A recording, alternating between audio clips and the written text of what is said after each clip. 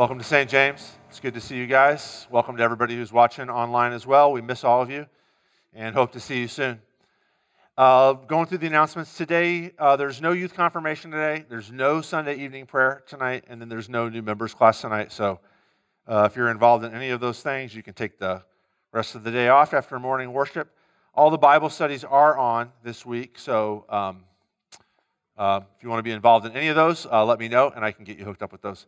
Hey, a quick update on, we took up a free will offering to do like a fellowship event for the high school teachers several months ago, and that event happened this past Friday. We made a mistake of trying to do it too late in the school year, and then it happened this past Friday, though, and from what I hear, it did what we were hoping it would do, to give the teachers a chance to hang out with each other and spend time with each other in each other's lives.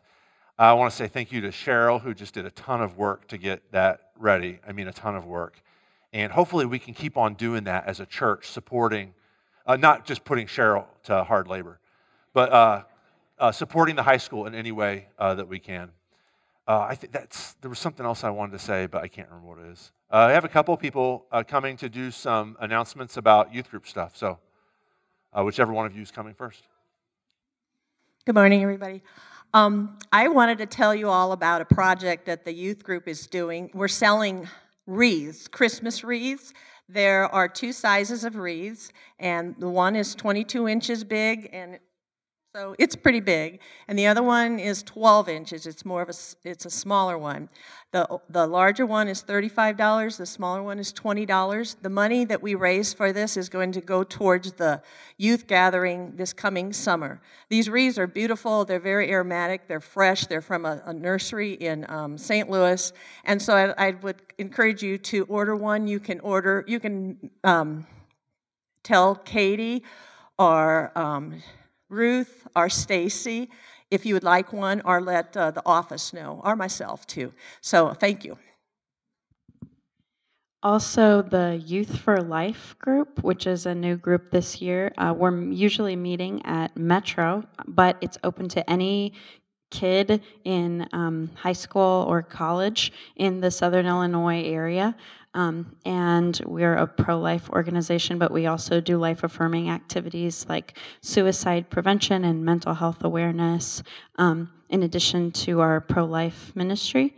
And we are hoping to take a trip to Washington, D.C. in January for the March for Life in Washington. And so we are looking to raise funds for that. So next weekend we're having a spaghetti dinner right after church, and it'll be to go. So if you just want to come downstairs and get some spaghetti and some salad and a roll, we'll box it up for you and you can take it along with you. Let me know if you have any questions about that. Okay, stand with me if you would, and let me pray for us, and then we'll get going. Father, we come to you today with all sorts of, we all want to be right. We all want to know that we're valued. We want to know that our life has worth. And so we come here today with all those aspirations and goals, but we also come here with the shame of knowing that we don't meet up with those aspirations and goals, and that we fall short of the standard that we've even set for ourselves. And we have shame. And we need you, Father, to affirm, again, that you love us for the sake of your Son, Jesus Christ. That's really our only hope for moving forward as human beings, is to know that you're a God who loves us. And so we come here today primarily looking for your face, looking for your presence. Give yourself to us. We need you. We don't need more instruction. We've already botched that up. We need you. And so, Father, today in your word and in the praises of your people, and in Holy Communion, will you please, for the sake of your Son, Jesus Christ, give us yourself. We pray this in his name. Amen.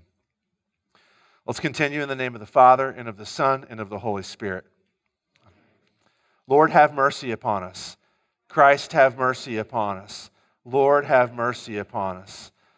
Let us then confess our sins to God our Father. Most merciful God, we confess that we are by nature sinful and unclean.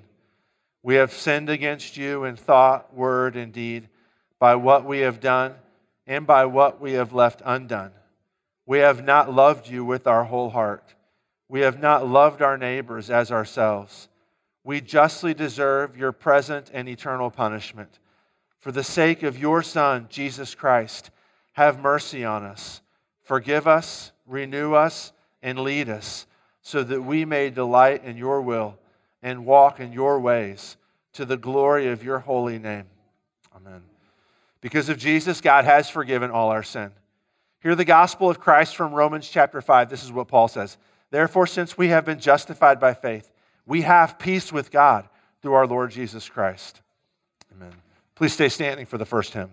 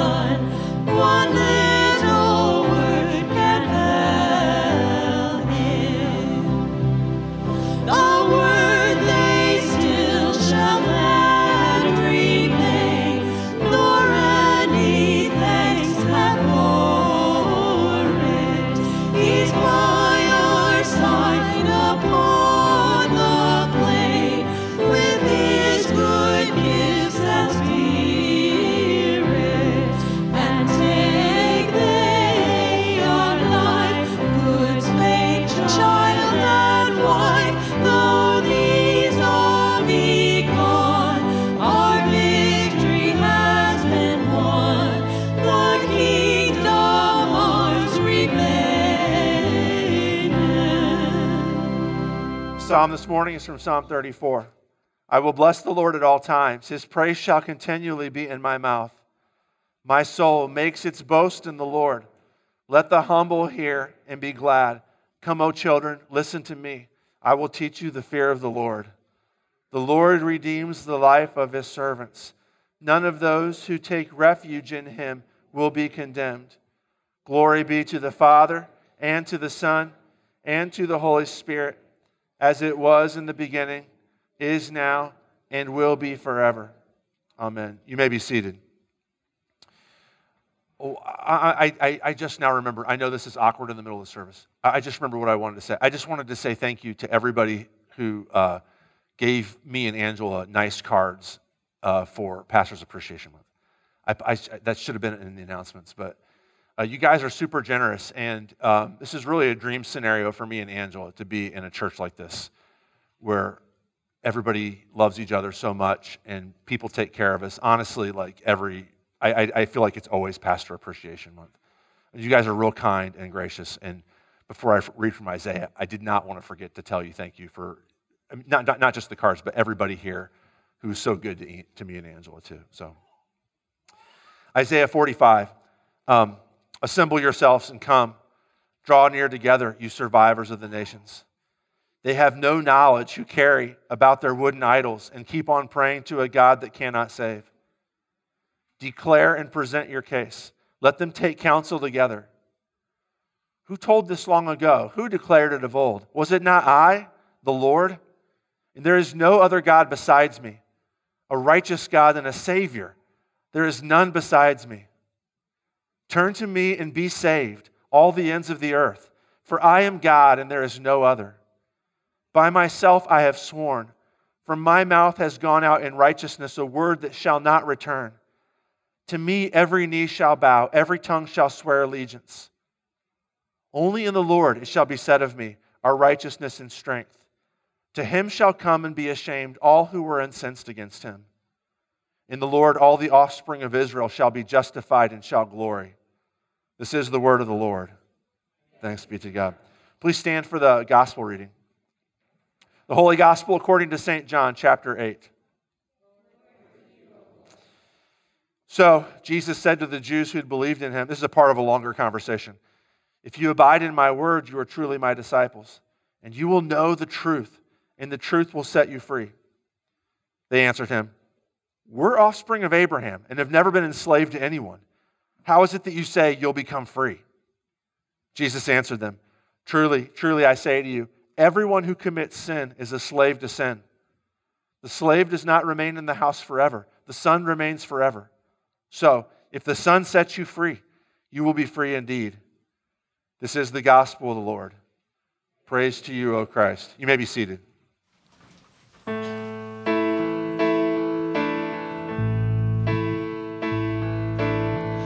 By faith we see the hand of God in the light of creation's grand design, in the lives of those who prove his faithfulness, who walk by faith and not by sight. By faith our fathers roamed the earth with the power of his promise in their hearts, of a holy city built by God's own hand, a place where peace and justice reign. We will stand as children of the promise. We will fix our eyes on him, our souls reward, till the race is finished and the work is done. We'll walk by faith and not by sight.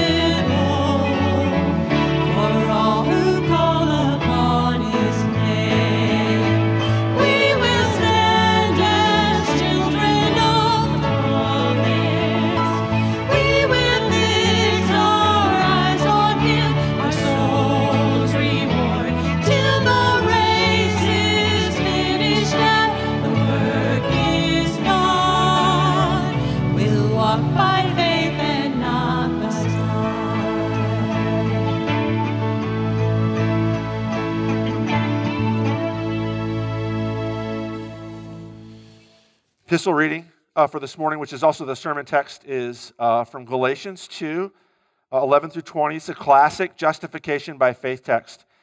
So let me set it up a little bit because we're just jumping right into the middle of this story.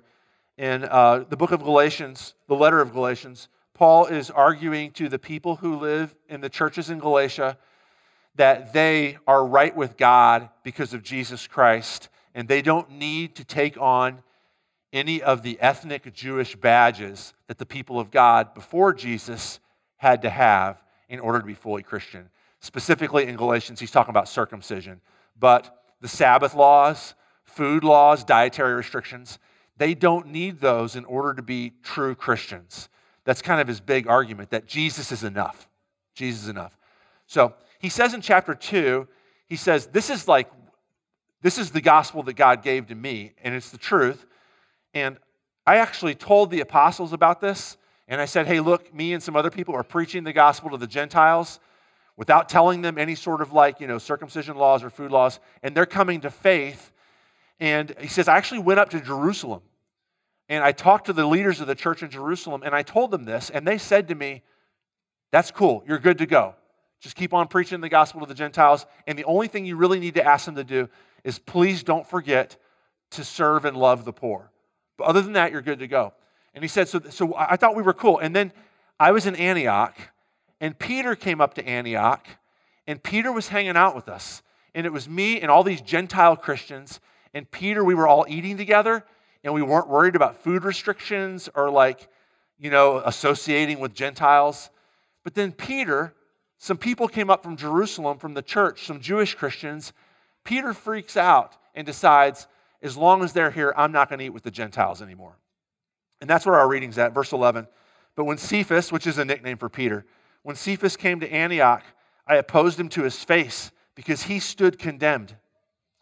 For before certain men came from James, he was eating with the Gentiles. Peter was eating with the Gentiles. But when they came, he drew back and separated himself, fearing the circumcision party. The group of Jewish Christians who said, Jesus is great. We have to believe in Jesus to be saved. But also, you got to get circumcised too. That's in the Bible. Peter was afraid of them, and so Peter wouldn't eat with the Gentiles. And the rest of the Jews acted hypocritically along with him, so that even Barnabas was led astray by their hypocrisy. But when I saw that their conduct was not in step with the truth of the gospel, I said to Cephas before them all, if you, though a Jew, live like a Gentile and not like a Jew, how can you force the Gentiles to live like Jews? When these guys aren't here, you live like a Gentile.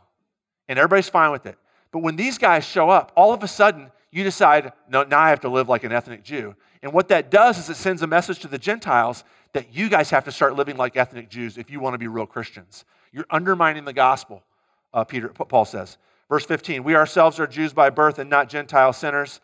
He says to Peter, yet we know that a person is not justified by works of the law, but through faith in Jesus Christ. So we also have believed in Christ Jesus, in order to be justified by faith in Christ, and not by works of the law, because by works of the law no one will be justified.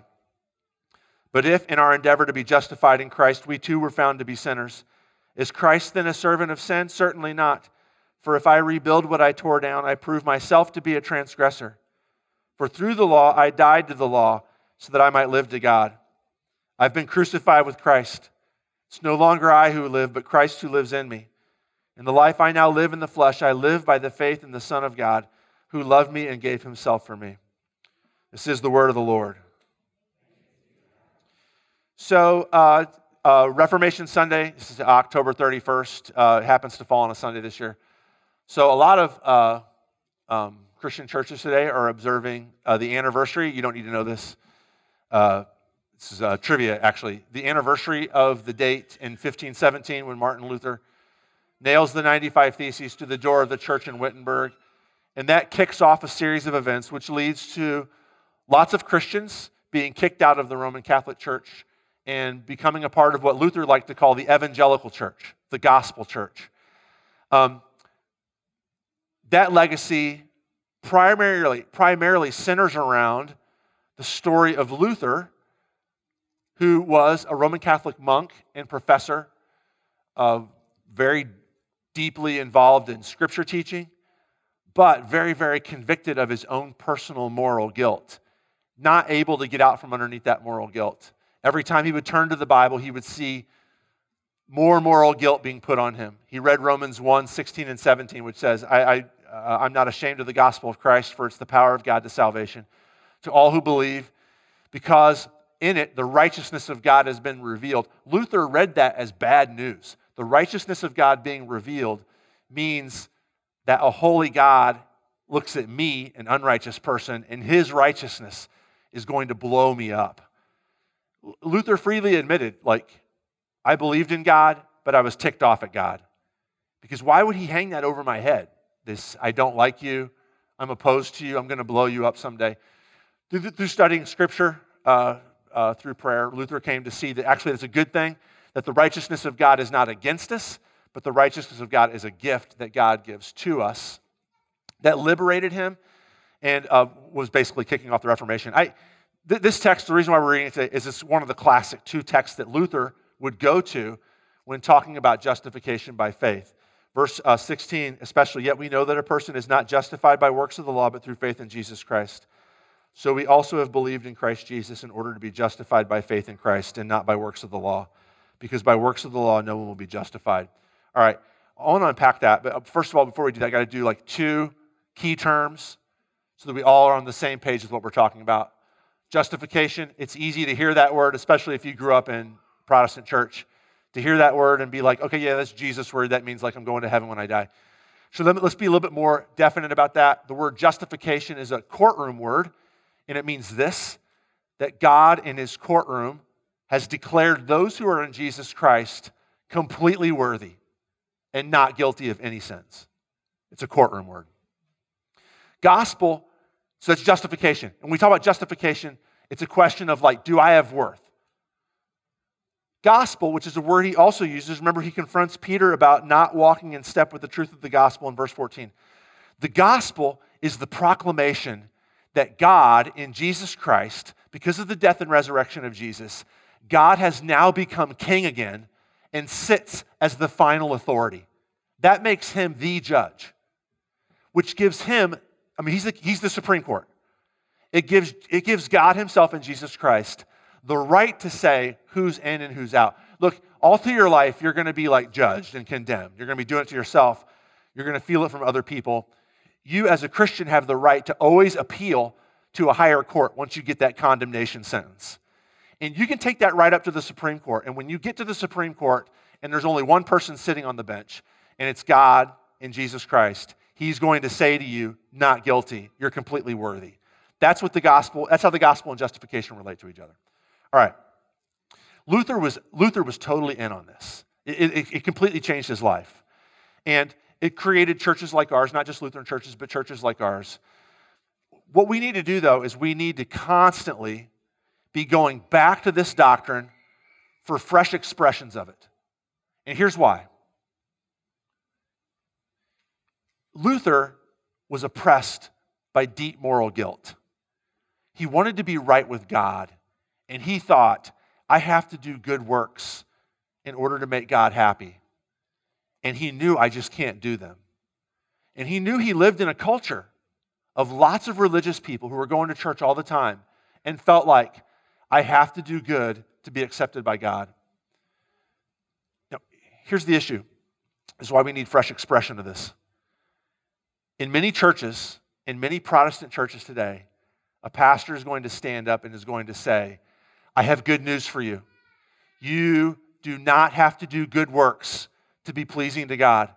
You do not need to obey the 10 Commandments to make God happy. God loves you in Jesus Christ and completely accepts you on the basis of Christ's death and resurrection. Lots of people are going to say that. That's completely true. Completely true. Some of you also need to hear that all the time because some of you think, I have to do good deeds to be right with God. But here's why it needs a fresh expression. Because 99% of you, just be honest, I'm not going to take a straw poll or anything and ask you to raise your hands, but be honest. 99% of you, did you actually walk in here today thinking, I have to do good deeds or God's going to be unhappy with me? Did anybody think the only way for me to be right with God is to keep the 10 Commandments? I bet that hardly any of you thought I have to keep the 10 Commandments to be right with God. And so the problem is if I stand up and preach, you don't have to keep the 10 Commandments to be right with God, all of you guys are going to hear, okay, blah, blah, blah, Lutheran sermon, we already know this. Because it's actually not where you're at anymore. It's a good sermon, it's a proper sermon, if I had preached it 500 years ago to a group of people who really thought that they had to do good deeds to be right with God, but you don't anymore. So we have to figure, but by the way, too, like some of you are like, well, what about unbelievers? I guarantee you that 99% of the people who aren't believers in Jesus also don't lay awake at night thinking, like, I just need to keep the 10 Commandments better so God will be happy with me. Our culture has abandoned God. Nobody ever thinks like, what are the good deeds I need to do to be right with God? That's not our problem anymore. And so what we have to do as good Lutherans, especially as good Christians, is to go back to the doctrine of justification by faith and say, where does it challenge us now? Because if you don't do that, if you just assume, well, that battle was fought 500 years ago, and now it's just a matter of like me saying true things and all of us agreeing that we're right, and we walk out of here assured that we're right about this. It doesn't help any of us. We have good news, though, because the doctrine of justification by faith is way bigger than how do you get in or how do you know you're going to go to heaven when you die. Evidenced by this story here. How many of you have heard verse 16 explained, but outside of the story of Peter not eating food with Gentile Christians? However, justification by faith has everything to do with who you eat dinner with. If you don't read it like that, you're just like, okay, so Peter's he's not very nice. He's kind of being a bit of a racist, right? And then Paul's like, you know that a person is not justified by the works of the law, but why is Paul like interrupting this? Like he should be telling Peter, like, be nicer, Peter.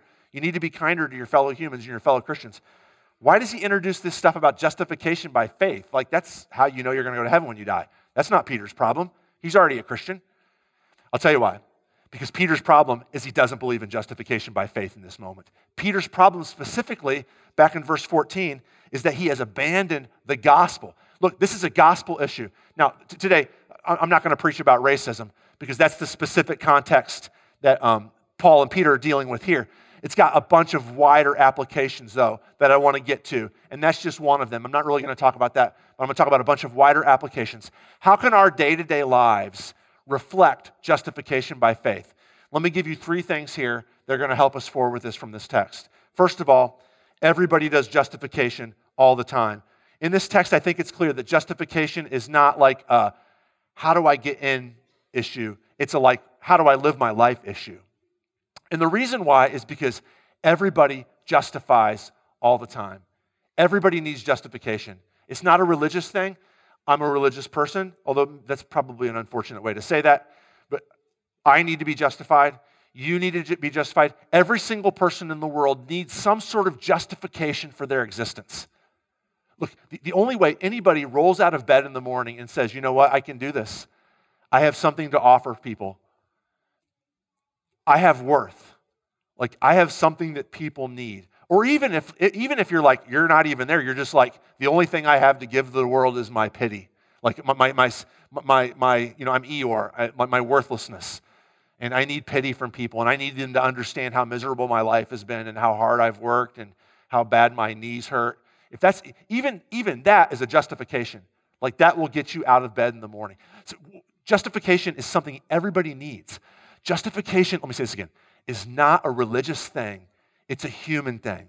Everybody needs to know that, like, my existence here is worth something. Everybody does it. From the most devout religious person to the most devout atheist. Everybody does justification.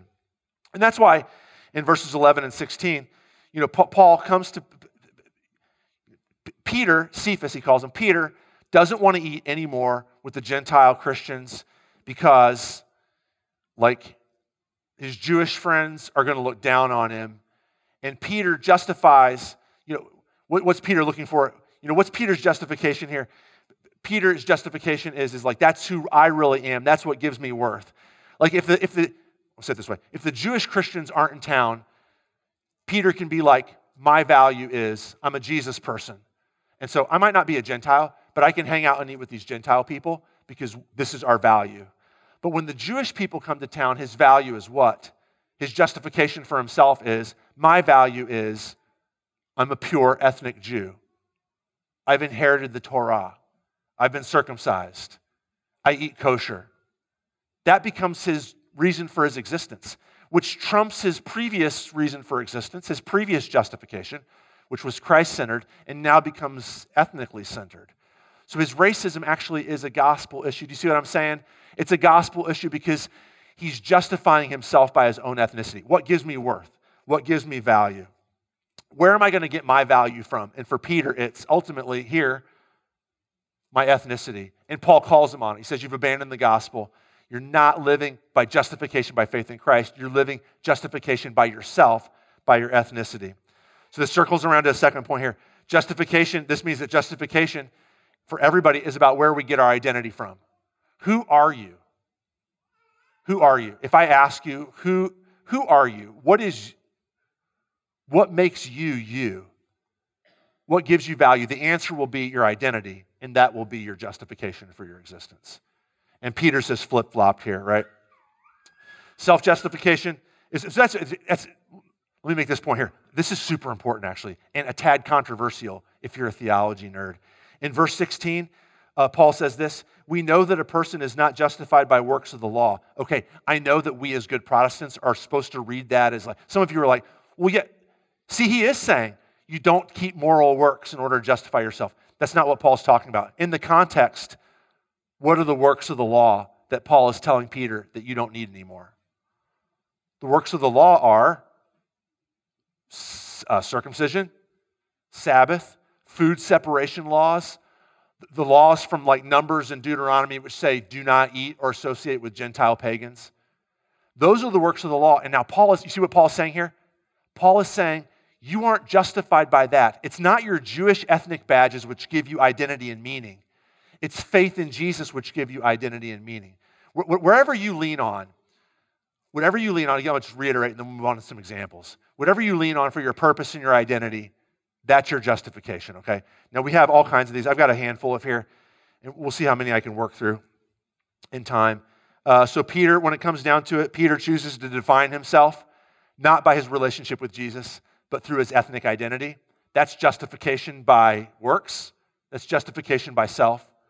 I'll give you some other examples. I've done this one here before. This is one of my favorite. The movie Chariots of Fire is about two Olympic runners, Harold Abrahams and Eric Liddell, and they both are fantastic athletes, but they run for completely different reasons. And there's this famous line that Harold Abrahams is explaining to somebody prior to an Olympic race. He's explaining to somebody why is it that running is so important to him. And here's what he says. In 1 hour's time, I'll be out there again. I will raise my eyes and look down that corridor, 4 feet wide, the running lane, with 10 lonely seconds to justify my existence. 10 lonely seconds to justify my existence. So Harold Abrahams, not a Christian, he uses the word justify, and he's actually identically the way Paul's using it here. Where do you get your justification? It's not about the prayer that you prayed to get in. It's not necessarily just about your baptism. It's not even about like going to heaven when you die or like how do I become a Christian. It's what gives you value. What's your identity? And for Harold Abrahams, trains for 4 years like crazy, and it boils down, he says it out loud, it boils down to I get 10 seconds to run down this strip of grass, 10 seconds to justify my existence. My identity is wrapped up in these next 10 seconds and how I do here. Do you see what he's saying? Who I am, my value, my worth is I'm an Olympic runner. Now, not many of you are Olympic runners, but there's other ways that this works. I'll give you a couple more. Some of these are like, I do these applications all the time just because I struggle with them and I know that some of you struggle with them. Work is a big one, right? Like if I ask you, like if you and I meet and we haven't met before and I say, you know, hey, my name's Aaron, and you say, hey, my name's whatever, the next question out of our mouth almost always is, what do you do? Like, what do you do for a living? Because especially in Western culture, we're less human beings and more human doings. Like, we have careers and vocations that define us. We get our purpose and our meaning from it. Who I am is wrapped up in my job.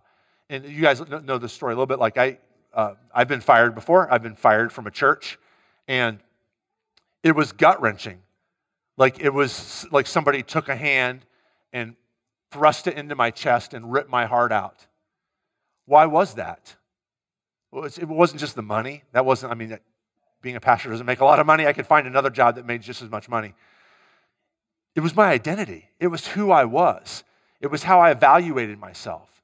I had learned to like the way people looked at me as a pastor.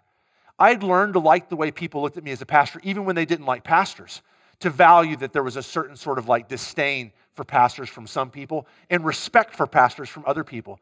I had learned to live in that. It became who I was. And when it was taken away, a part of me died. Why? Same thing, Harold Abrahams.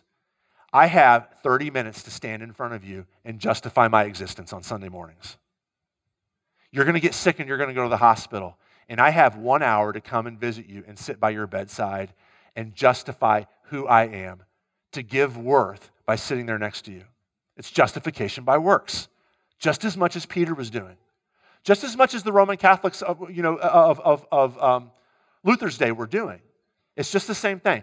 Taking some sort of thing and finding my identity. I'm a good person. I don't usually do that, but I'm a fast runner. I'll do that. Or I'm a pastor. I'll do that. My job, that's important. I'll do that. Family is another one.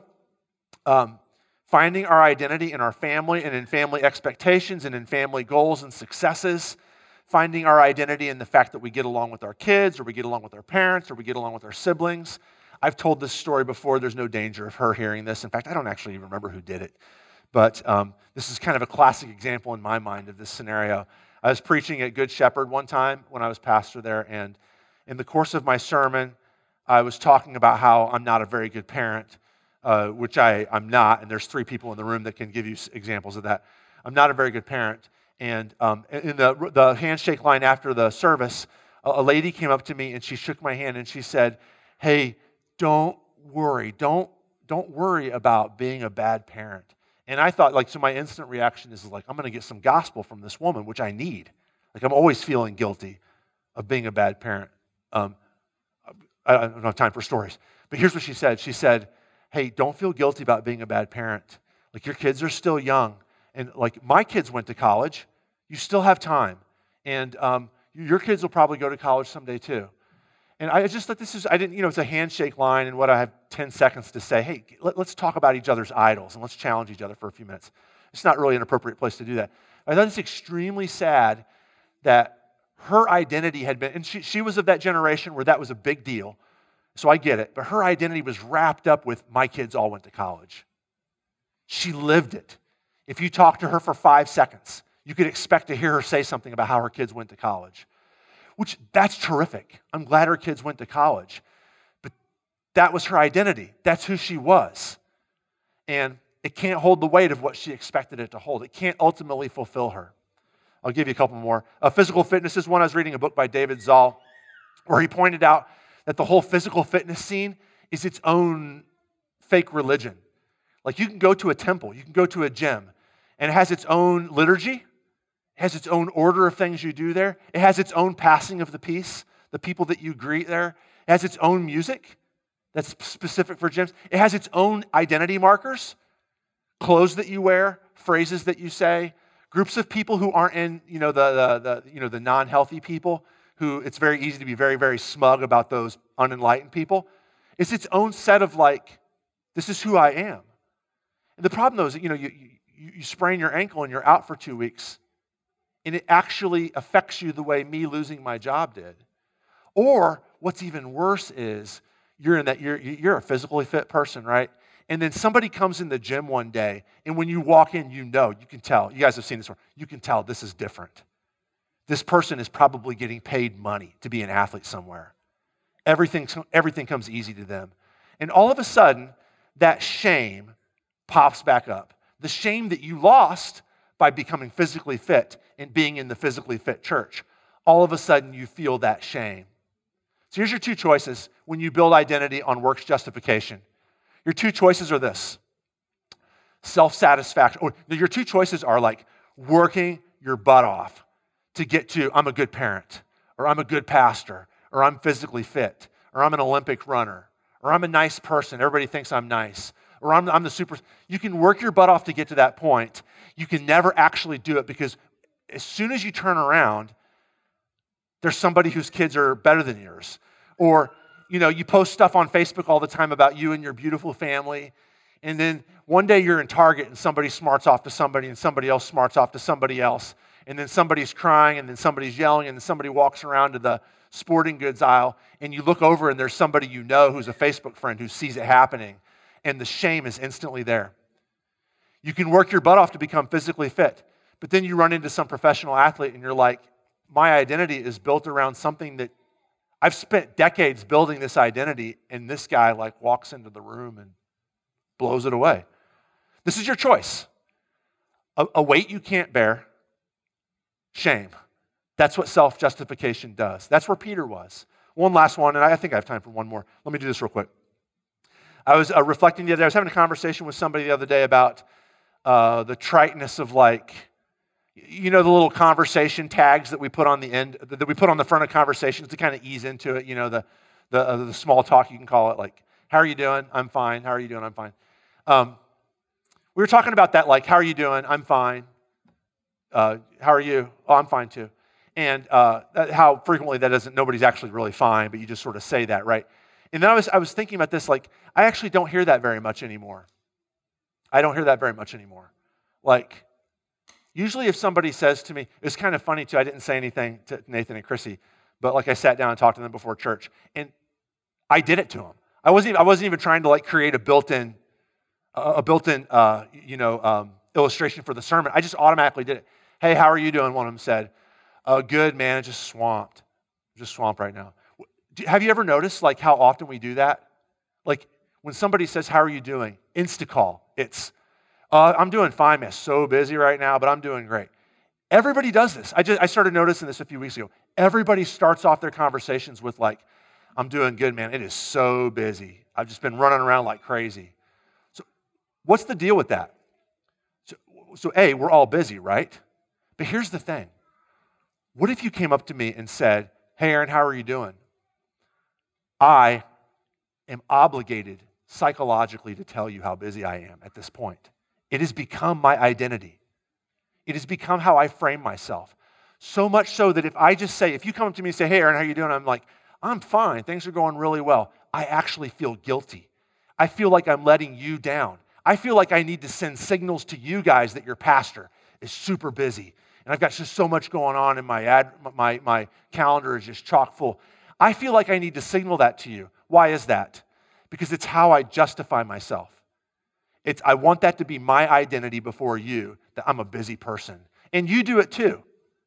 And I think we just all need to be aware that that's actually what Paul's going after. Is Paul saying, Aaron, you're not going to heaven when you die, or you're not right with it. He's not saying that. What he's saying is Aaron, you're finding your justification in things other than Jesus. You're finding your justification in your own works, and you can't possibly carry the weight. I can tell you all day long that I'm busy. And then one of you will come in my office and walk in and be like, what are you looking at on your computer? And I've got some sort of weird Wikipedia rabbit trail pulled up on my computer. And then there's the shame. I could probably pass it off I'm doing some research for some Bible study I'm doing. You wouldn't know about it because you're not involved, but I could do a lie sort of thing, But really what I'm doing is I've built up this is who I am. I'm busy, excellent Pastor Aaron Miller. I've got 30 seconds. Same thing, so we'll come back to that in a minute. We all have this is what justification by works is. You build up an identity, who you are, and you pose to play it off other people to get worth and value from them based upon your own chosen self-identity. We all do it. But here's the good news. Faith in Jesus' justification gets free identity from Jesus. Look at verse 19. Classic text here. Some of you guys will know this. For through the law, I died to the law. So what that means is this. Through the law, I died to the law. The law here being for instance, my busyness. The law that I set up for myself is, Aaron, you always have to be busy and involved and successful. Through that law, I end up dying to that law because that busyness law is only going to wipe me out and then lead to shame when I can't live up to it. Through that law, I died to that law. Why? So I might live to God. Last line of verse 19. So I might live to God. That is so sweet. To die to your own self-justifications, to die to your own manufactured identities so that you can live to this God who completely gives you free identity is the heart of the gospel. And whether it's a moral law that you're trying to keep, like Luther was targeting in his day, rightly so, or whether it's the law of busyness or successful pastor, or I'm in shape, or I'm a fast runner, or everybody knows I'm super nice and helpful, or everybody thinks I'm funny, or everybody thinks I'm smart, or I've got money and I'm secure, and when people look at me, they know that that guy is solidly upper middle class, or whatever it is, that those things can't carry that weight. But living in God can, because here's what he offers us, verse 20. I have been crucified with Christ. It's no longer I who live, but Christ who lives in me. And the life I now live in the flesh, I live by faith in the Son of God who loves me and gives himself to me. Here's what he's saying, that what you actually need to be loved and completely accepted. You need somebody to give themselves to you completely. When I pretend that I'm like this great pastor, what I'm longing for is your acceptance and your love. And you can't give it to me any more than I could earn it. I see your faces. I watch you during my sermons. I see the bored looks. I see the furtive glances at the wristwatches. I know it's going well. I see some of you drift off mentally. You know why? Because I'm not engaging enough to keep you engaged infinitely. And I want to be so bad. I want you guys to love me so much, and you can't. You can't, and I've got to let that die on the cross of Jesus Christ. Because it will crush me. It will crush you. When I make that my standard for you, is that you guys will think I'm interesting and smart and engaging. I will crush you, and it will lead to mutual shame. And Paul is saying, give it up, Peter.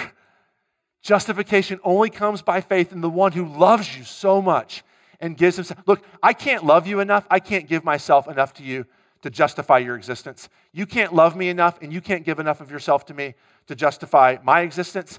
But Jesus can. He loved us, he gave himself to us, and that will justify our existence. When God looks at you, he says, you're completely worthy. You don't have to do anything. You don't have to be a good pastor. You don't have to be in shape. You don't have to run a 9.9 100-meter dash. You don't have to do any of that to be worthy of me, because I look at you, and for the sake of my son, Jesus Christ, I see him. And the only thing in the universe that God the Father absolutely loves, absolutely adores, absolutely accepts, no questions asked, is his own son. And when he looks at you, he sees Jesus. Completely, 100% accepted. You no longer have to fight for it. That leads me to my third thing, and I'll be done. This will be super quick. If this is true, if faith in Jesus' justification actually gives us worth and value, infinite worth and value, then that, far from saying, well, you no longer need to run, or you no longer need to be a good father, or you no longer need to work at being a pastor. Far from that, it liberates me to do those things with freedom. It liberates me to actually love you guys with freedom. Look, so Harold Abrahams, the reason why he runs is because he gets 10 seconds out of 4 years to justify himself. The alternate to that, and I know this is one of my once every 6 months illustrations, so just if you've heard it before, just deal with it. It's too good to not give you once every 6 months.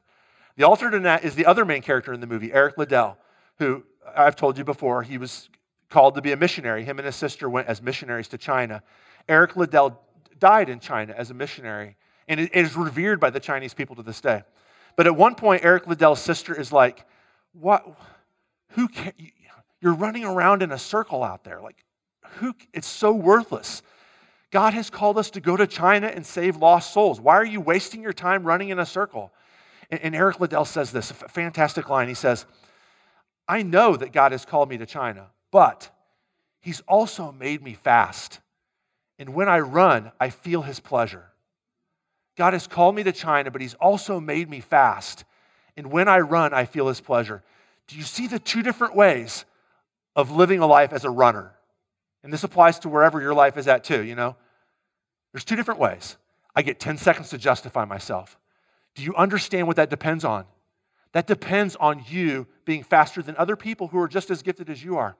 That depends on a stands full of people who actually think it's worthwhile to cheer for you running. If they went away, it would be gone. If there's people faster than you, it's gone.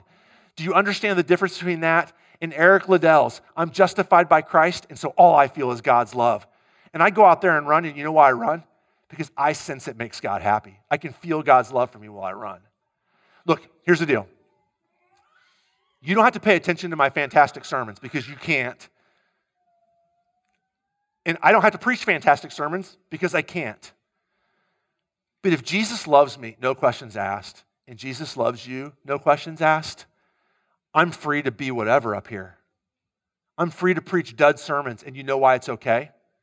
Because I know that Jesus loves me, and I can see it in your eyes. This is a congregation that loves me, and I know that.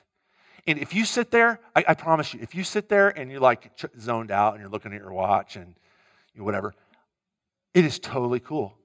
I can't carry the weight of your attention, but Jesus can. And he tells you and me we're completely accepted, no questions asked. Find out what your justifications are. Do you see now why this is so important? Why justification isn't just about like, oh, that's I got baptized, right? I believe in Jesus and now I'm in, right? And so now you move on to other portions. No, justification by faith is every minute of your life saying, I might not be very good at what I do. I might be really good at what I do. It doesn't matter because I can feel God's love when I do what I do because God has offered me in his son, Jesus Christ, absolute 100% unconditional acceptance and favor. Stand with me and let's pray, and then we'll have communion. Let's pray. Oh, Father, you know that even as I was standing up there preaching about how I don't want to seek justification and identity in my sermons, that I was actually trying to seek justification and identity in my sermons. God, I really don't know how else to grapple with that idolatry except just to keep constantly praying that you would forgive me of it and that you would, by the power of your Holy Spirit and the blood of your Son, Jesus, be wiping that out of my heart. I want to find my worth and value in you. God, please help these people here to keep me accountable. Help me to not run down that horrible rabbit trail of shame and unmet expectations, but to keep on going back to your Son, Jesus, and getting my love and acceptance from him. Help all of us to seek our justification by faith in Christ alone all the time. Lord, in your mercy. Father, be with on this Reformation Sunday, be with our sister LCMS churches. May your gospel, as it's preached in all these churches, and as your people praise you, and as your people receive your sacraments, may we all be pointed towards you. May we all be sanctified. May unbelievers come to faith in you. Be with all of our Bible-believing gospel churches in Edwardsville and Glen Carbon also today. May your kingdom grow. May your justification of us be assigned to Glen Carbon, that the Creator God in Jesus Christ is now reigning through the power of the Holy Spirit. May a group of people, may we, Father, may your people who don't need justification from the world, who don't need justification from each other even, who don't even need justification from ourselves, disdain that for the love that we receive from you. May that be a sign to Glen Carbon that Jesus has come and is now king over all things. And may we see your kingdom grow. Lord, in your mercy.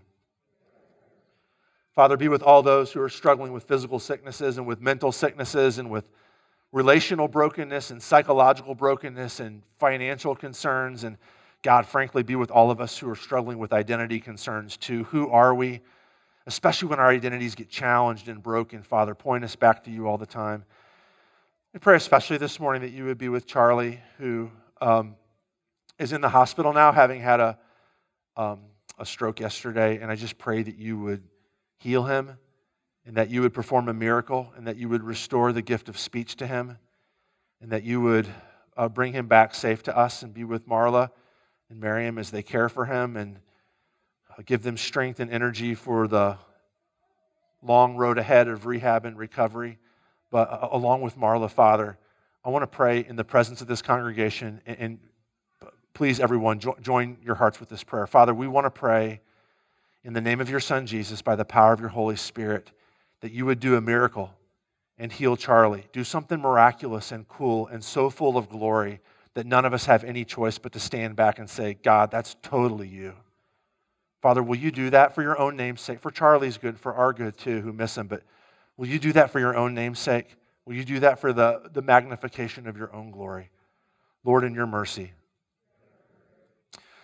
Father, we can only pray any of these prayers because you're so good and so loving and have given yourself to us in such a way that you call us your children. You've made that our new identity. We're adopted into you, and now you let us come into your throne room and ask for you whatever we want, whatever we need. And so we pray all these prayers in the name of our brother Jesus. Amen. If you can, confess with me the words of our faith in the Apostles' Creed. This is in your bulletin. I believe in God, the Father Almighty, maker of heaven and earth, and in Jesus Christ, his only Son, our Lord, who was conceived by the Holy Spirit, born of the Virgin Mary, suffered under Pontius Pilate, was crucified, died, and was buried. He descended into hell. The third day he rose again from the dead. He ascended into heaven and sits at the right hand of God, the Father Almighty. From thence he will come to judge the living and the dead.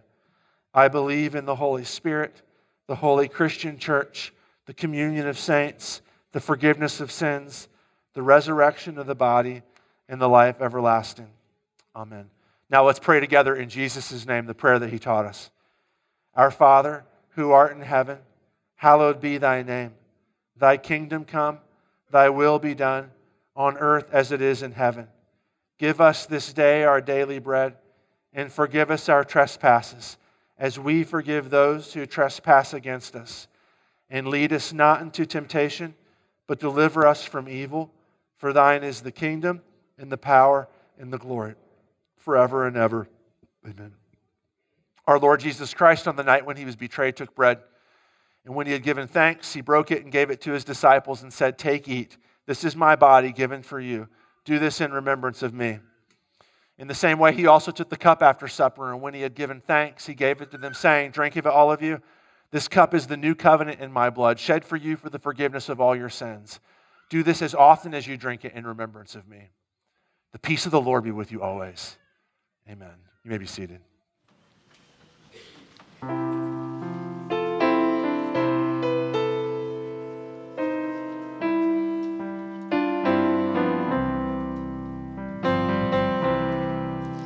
I hear the Savior say, "Thy strength indeed is small.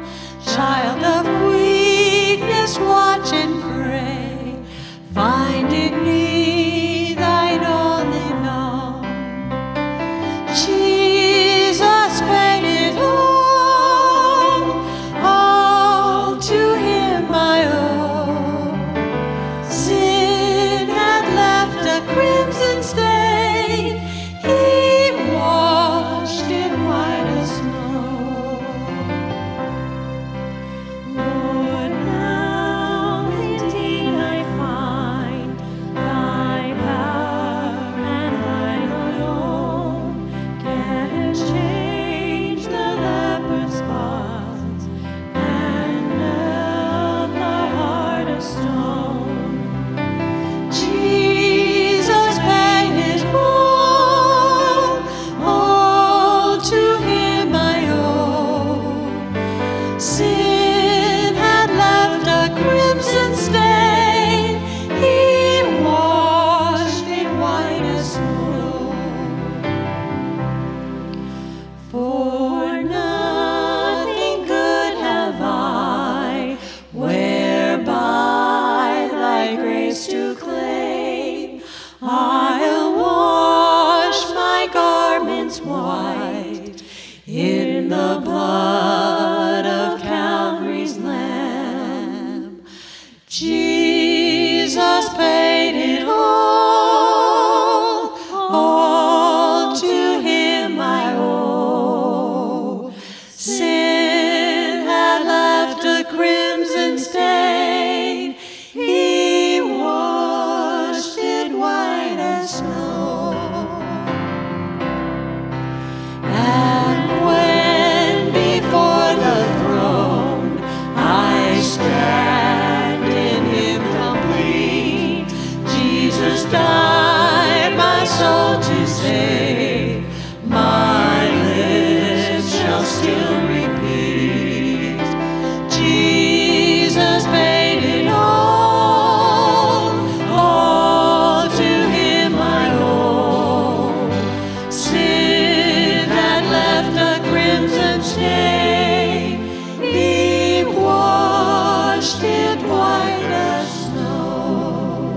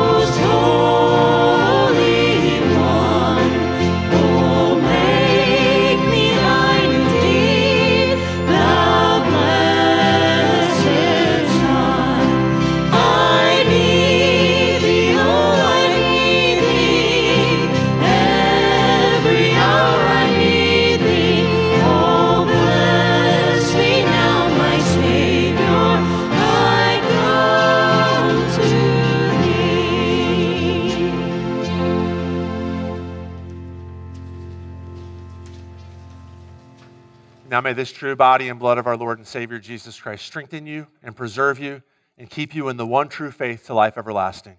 Depart in Christ's peace. Amen.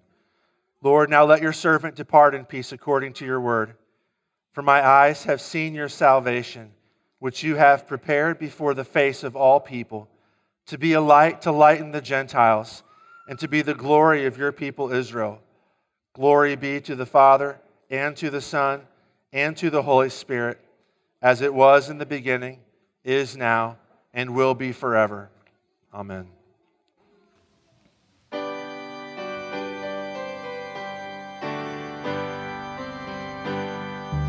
Guide me, O thou great Redeemer, pilgrim through this barren land. I am weak, but thou art mighty. Hold me with thy powerful hand. Bread of heaven, feed me till I want no more. Feed me till I want no more. Lord bless you and keep you. Lord make his face shine upon you and be gracious unto you. Lord lift up his countenance upon you and give you his peace. Amen. Make sure that you're meeting and talking to people. We experience the full acceptance of God in Jesus Christ when we do that in community. So build that in the next few minutes, okay? Go in peace.